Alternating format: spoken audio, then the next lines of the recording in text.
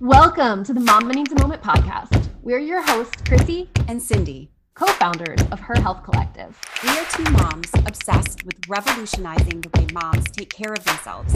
We are so glad you're here. Let's dive in. Every year, about 1 in 5 expecting and new parents experience symptoms of depression and/or anxiety.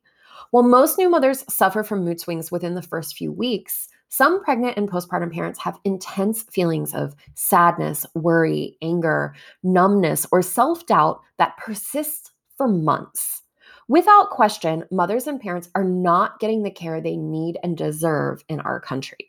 Services are seriously lacking, particularly when it comes to mental health in the postpartum period. Anchor Perinatal Wellness provides unique and specialized mental health programming for pregnant and postpartum people, including a free walk-in screening clinic, outpatient services, and an intensive outpatient program to pregnant and postpartum adults who are struggling with a perinatal mood and anxiety disorder.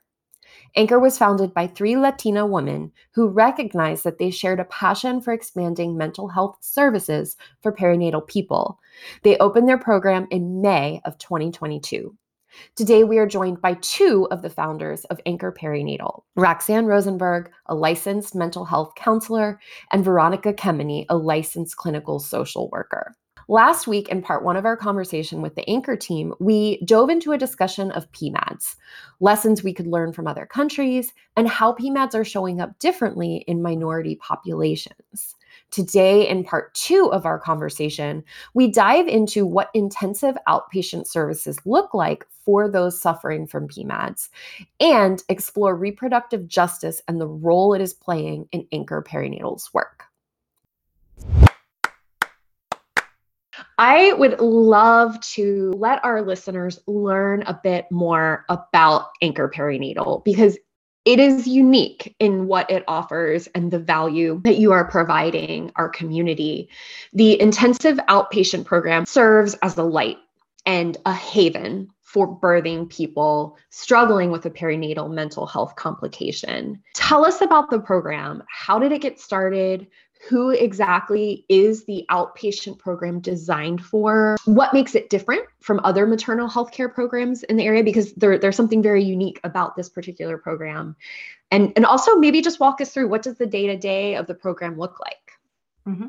Yeah, no, thank you for your kind words. Anchor Perinatal Wellness started with the 3 of us, all trained clinicians in PMADs, all of us who had been with our own practices and had known each other, some for longer, and had been trusted colleagues. And it was through a consult group that our colleague Carolina was newer to the area, made a question about, how do I refer to the local perinatal IOP? And our answer was, there isn't one. And so we ended up taking that conversation offline about how Roxanne and I had known each other for years. We're like, one day. So it really we were noticing there was this huge gap to explore sort of where Anchor came from. I just want to make an aside about the national landscape of mental health that's specifically for perinatal. We are incredibly lucky here in our state of North Carolina, where all of us live, that there are only 3 inpatient perinatal programs. So psychiatric hospitalization for people who need stabilization. There's only 3 perinatal programs in the country. North Carolina has 1, California has the other, New York has the other. We're really lucky. So at least that's been a resource for us as clinicians when we are really worried about the safety of one of our clients to be able to refer there. But what we were noticing is, okay, what about that step down? They were landing in our offices to go from being on a locked unit for their own safety, 24 hours, and they were landing in our offices once a week. So we did our best to really serve their needs by increasing, frequency of sessions and family engagement to stabilize them. But we were noticing really we were having this middle level was missing. And so it came from that desire of saying folks need something in the middle, maybe they tried the once a week therapy and they're not improving. Maybe they're, still getting worse, or maybe they're not even been plugged into anything and they're just starting to drown. We wanted to be able to catch those people, and specifically with a perinatal program, because we do have mental health resources in the area that have more intensive programs, but they're for general psychiatry. And that's going to look very different in terms of diagnosis, in terms of treatment, in terms of content, the access in terms of pumping and breastfeeding, things like that would not be served in most general psych intensive programs. So really we started with our baby, which is the intensive outpatient program, which is language that the general mental health population understands. It's 3 days a week, 3 hours each day. So it's 9 hours of group therapy a week.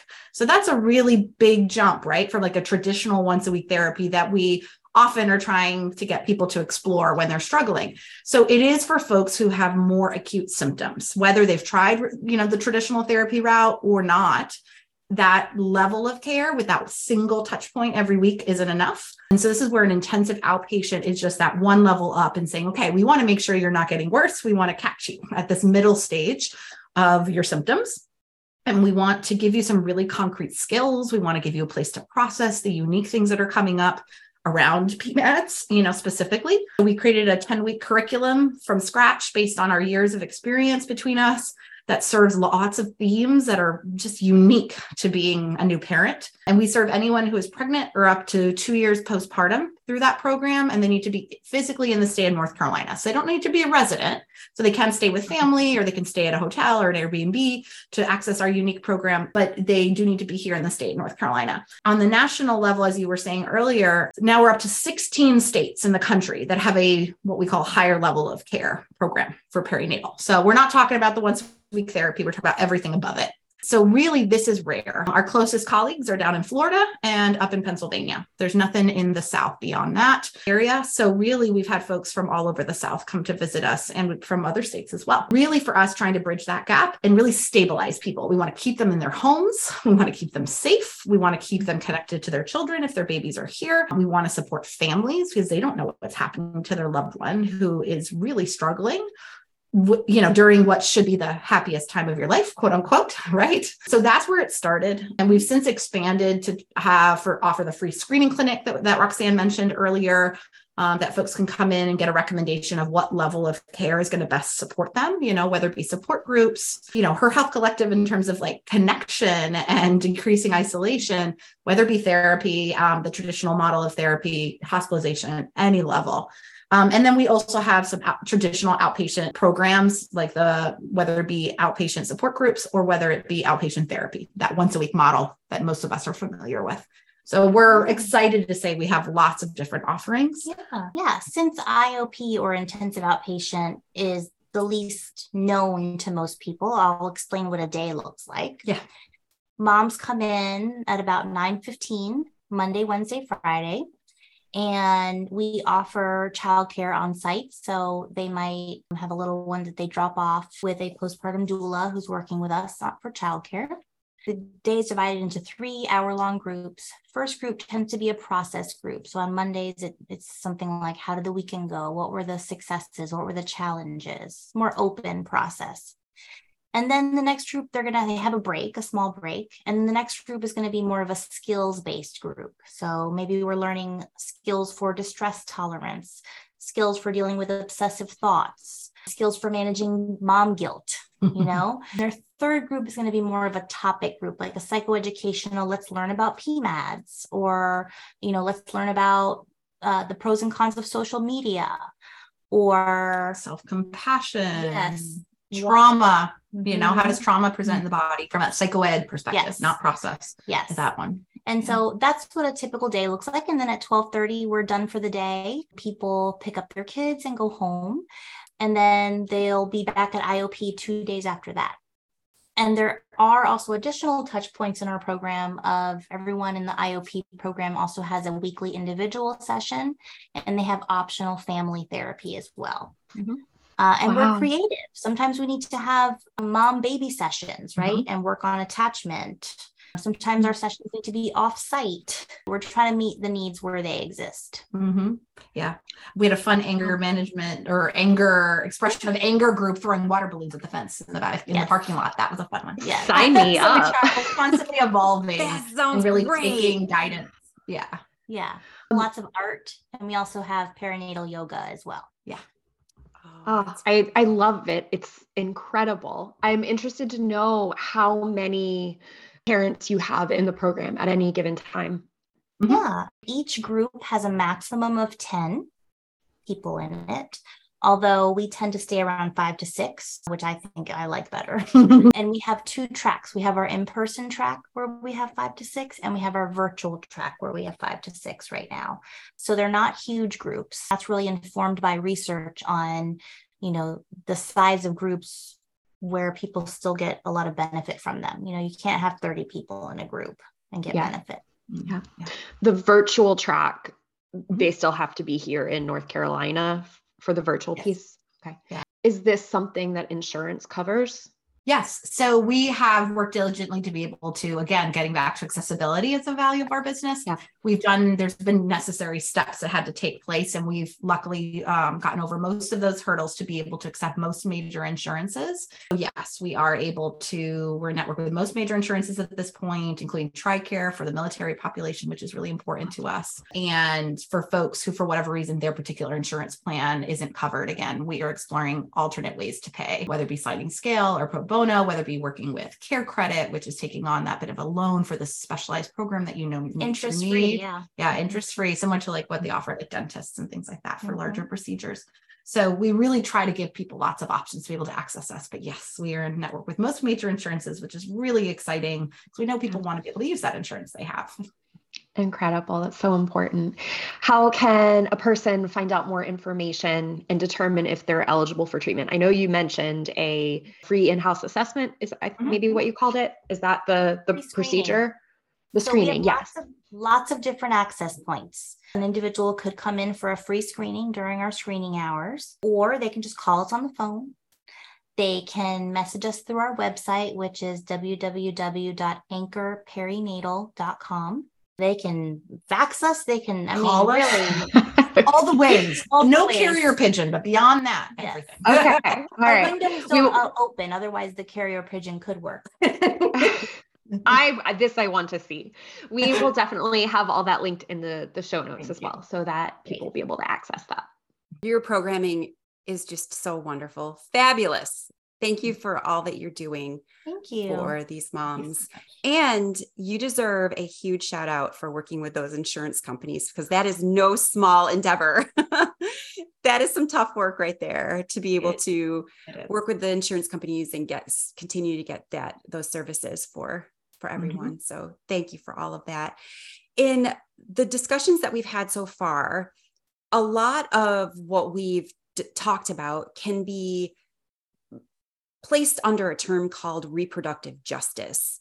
And for those who may not know exactly what this term means, it's basically a term where people are fighting for equity and empowerment in health equity and greater empowerment for Black people, people of color, the Indigenous people. And it's a movement that's happening. Please explain what reproductive justice means to your business. And then will you also discuss how various forms of legislation that are currently being debated will benefit or inhibit the way you are able to support your clients? And I know that this is some tough stuff that we're talking about, and everyone has different opinions, but we would love to hear how you are handling this. To our Patreon supporters, thank you. We appreciate you so much. Our goal has always been for moms to know they're not alone in the tough and challenging phases of motherhood. We know Mama Needs a Moment provides this to our listeners. We are thrilled with the growth of the podcast over the past 2 years. Last year, Spotify shared that Mama Needs a Moment was in the top 30% most followed podcasts, was heard in 9 countries, and had more content than 97% of other creators in the family category. We have recently launched a Patreon account for Mama Needs a Moment. This is a great way for you to provide additional support to Her Health Collective. We've set up 3 options for Patreon supporters, each with its very own perks, such as special events, discounts, and bonus content from each and every podcast guest that is available only to our Patreon supporters. Will you become a Patreon supporter? It would mean the world to us. The definition of reproductive justice I really like comes from Sister Song Women of Color Reproductive Justice Collective. So that it's the human right to maintain personal bodily autonomy, have children, not have children, and parent in safe and sustainable communities. I really like that because it touches on so many pieces of reproductive justice that are mostly systemic. And then in terms of how that can be a working definition for us, I really like how Joya Greer-Perry puts reproductive justice into practice, which she says it allows us to shift accountability from individuals to systems by acknowledging that the context of people's lives determines their health, and that blaming individuals for having poor health or crediting the system for good health is inappropriate. So we are putting the onus on the system to support the individual, not blaming the individual for their mental illness in this case. Then the second part of your question was about legislation. Do you want to talk that, or do you want me to talk about it? I don't care. Yeah, I can name that. And I just think to add to that, just thinking about, we are constantly holding space for lots of different viewpoints. We are speaking out as business owners around our priorities of serving people of all different origins and, reproductive journeys, whether that include loss, whether that be termination for medical reasons, whether that be abortion. We're talking about those difficult things in group. And that's a huge thing that we very intentionally do when it's coming up, although that can be uncomfortable and be easier to shy away. And so that is something that we're constantly challenging, just the narrative around it, and, talk about it not only in our staff meetings and our, huddles around conversations around with patients, but in groups themselves when appropriate. So that's what we're doing on one site. Yeah. Well, and major development hot off the presses, a way that we're going to be able to impact systems is that Anchor Perinatal Wellness was just selected for the first National Maternal Mental Health Task Force. It's us along with about 10 other organizations, and then a lot of people from the government who are going to be advising Congress on maternal mental health policy. So getting a seat at the table and then using our voice, we're hoping to impact systems. Yeah. So that's wonderful. Congratulations. Thank you. Thank you. Yeah, we're excited. I'm thrilled to have your voice out there helping with this reproductive justice movement. And thank you so much for that. Yeah. To circle back to the question around legislation, we can best speak about what's happening here in the state of North Carolina. So there was recent legislation that rolled back the length of window with which a person could terminate their pregnancy. In that legislation, there is no funding for the mental health repercussions of ultimately forced parenthood for a lot of people. A lot of the legislators forget you don't find out you're pregnant until maybe 6 weeks. 8 weeks, some people longer. So that window is not an actual window of the decision making of taking on this huge responsibility that you either chose to or didn't, or circumstances came about. That we know we're already feeling it from just the increase in anxiety in our patients. It's going to impact adoption. It's going to impact termination for medical reasons. If there's something wrong with my baby and my body, I should be able to make that decision. It is already having a ripple effect in terms of just that overlay of increase of anxiety for women around what if, right? What if I were put in this position? What if a loved one were? So the mental health repercussions, medical repercussions of potentially continuing a pregnancy that is not in your mental health family's best interest is going to be profound. Mental health community, including us at Anchor, we're ready to support in the best we can on an individual level as well as a programmatic level. Yeah. But the need is going to grow. Yeah. It's going to grow. And there's not enough services to support that need. One positive that comes from a mostly negative, in my opinion, bill is that there is money for contraception. Mm-hmm. That piece of it is a positive. It puts more choice into the hands of people with uteruses, but it's not a fix. It's not the answer. It's not the full answer. So another area that you may or may not be able to speak about right now is how the legislation that's being passed or that's being considered in our specific state, let's just keep it in our state, with the LGBTQ plus community. And you had referenced earlier that you do service individuals that are part of that community. And how is that affecting how you're working as well? There's going to be, just like there's going to be more maternal health suicides because of the anti-abortion legislation, there's going to be more suicides among LGBTQ plus individuals because they're not able to access care, gender affirming care, if those bills pass. And the research is extremely clear in both of those arenas, and the legislators are just not taking that into account. Thank you both for diving into so many heavy topics with us today. Again, they are heavy. They're very, very important, though, to all of us to be aware of and to continue to learn more about. So thank you for that. One final question to dive into with you guys today. And really, it is about how we can support parents. When expecting a baby, people often spend time preparing for birth. They make birth plans. They have this plan for bringing baby into the world. However, people are often unprepared for perinatal mental health challenges due to a lack of information available on potential mental health risks and protective factors. Additionally, families and friends are often at a loss for how to help. I know for me, I have a lot of personal experience in this realm in a variety of capacities, and I still sometimes feel at a loss as to how I can show up as a friend for people that are suffering. I'd love to know, what are some of the potential mental health risks that people should be aware of? And what are some of the ways that families and friends can prepare and help protect and be there for their loved ones? A huge shout out to our Patreon subscribers. Your support truly means the world to us. Thanks to you, we are able to continue the weekly production of Mama Needs a Moment and getting this valuable information from these incredible guests out to you, our listeners. This final question has been recorded as a mini bonus episode and is available for our Patreon subscribers to go listen to right now. Take a moment to hear Veronica and Roxanne discuss how we can show up for loved ones in the postpartum period and the top resources they suggest families explore during this often challenging phase of life. Be sure to log into your Patreon account and have a listen. Roxanne, Veronica, thank you so much for your honesty and your candor and the resources and just the incredible work that you are doing in the community. It's vital. It's so important.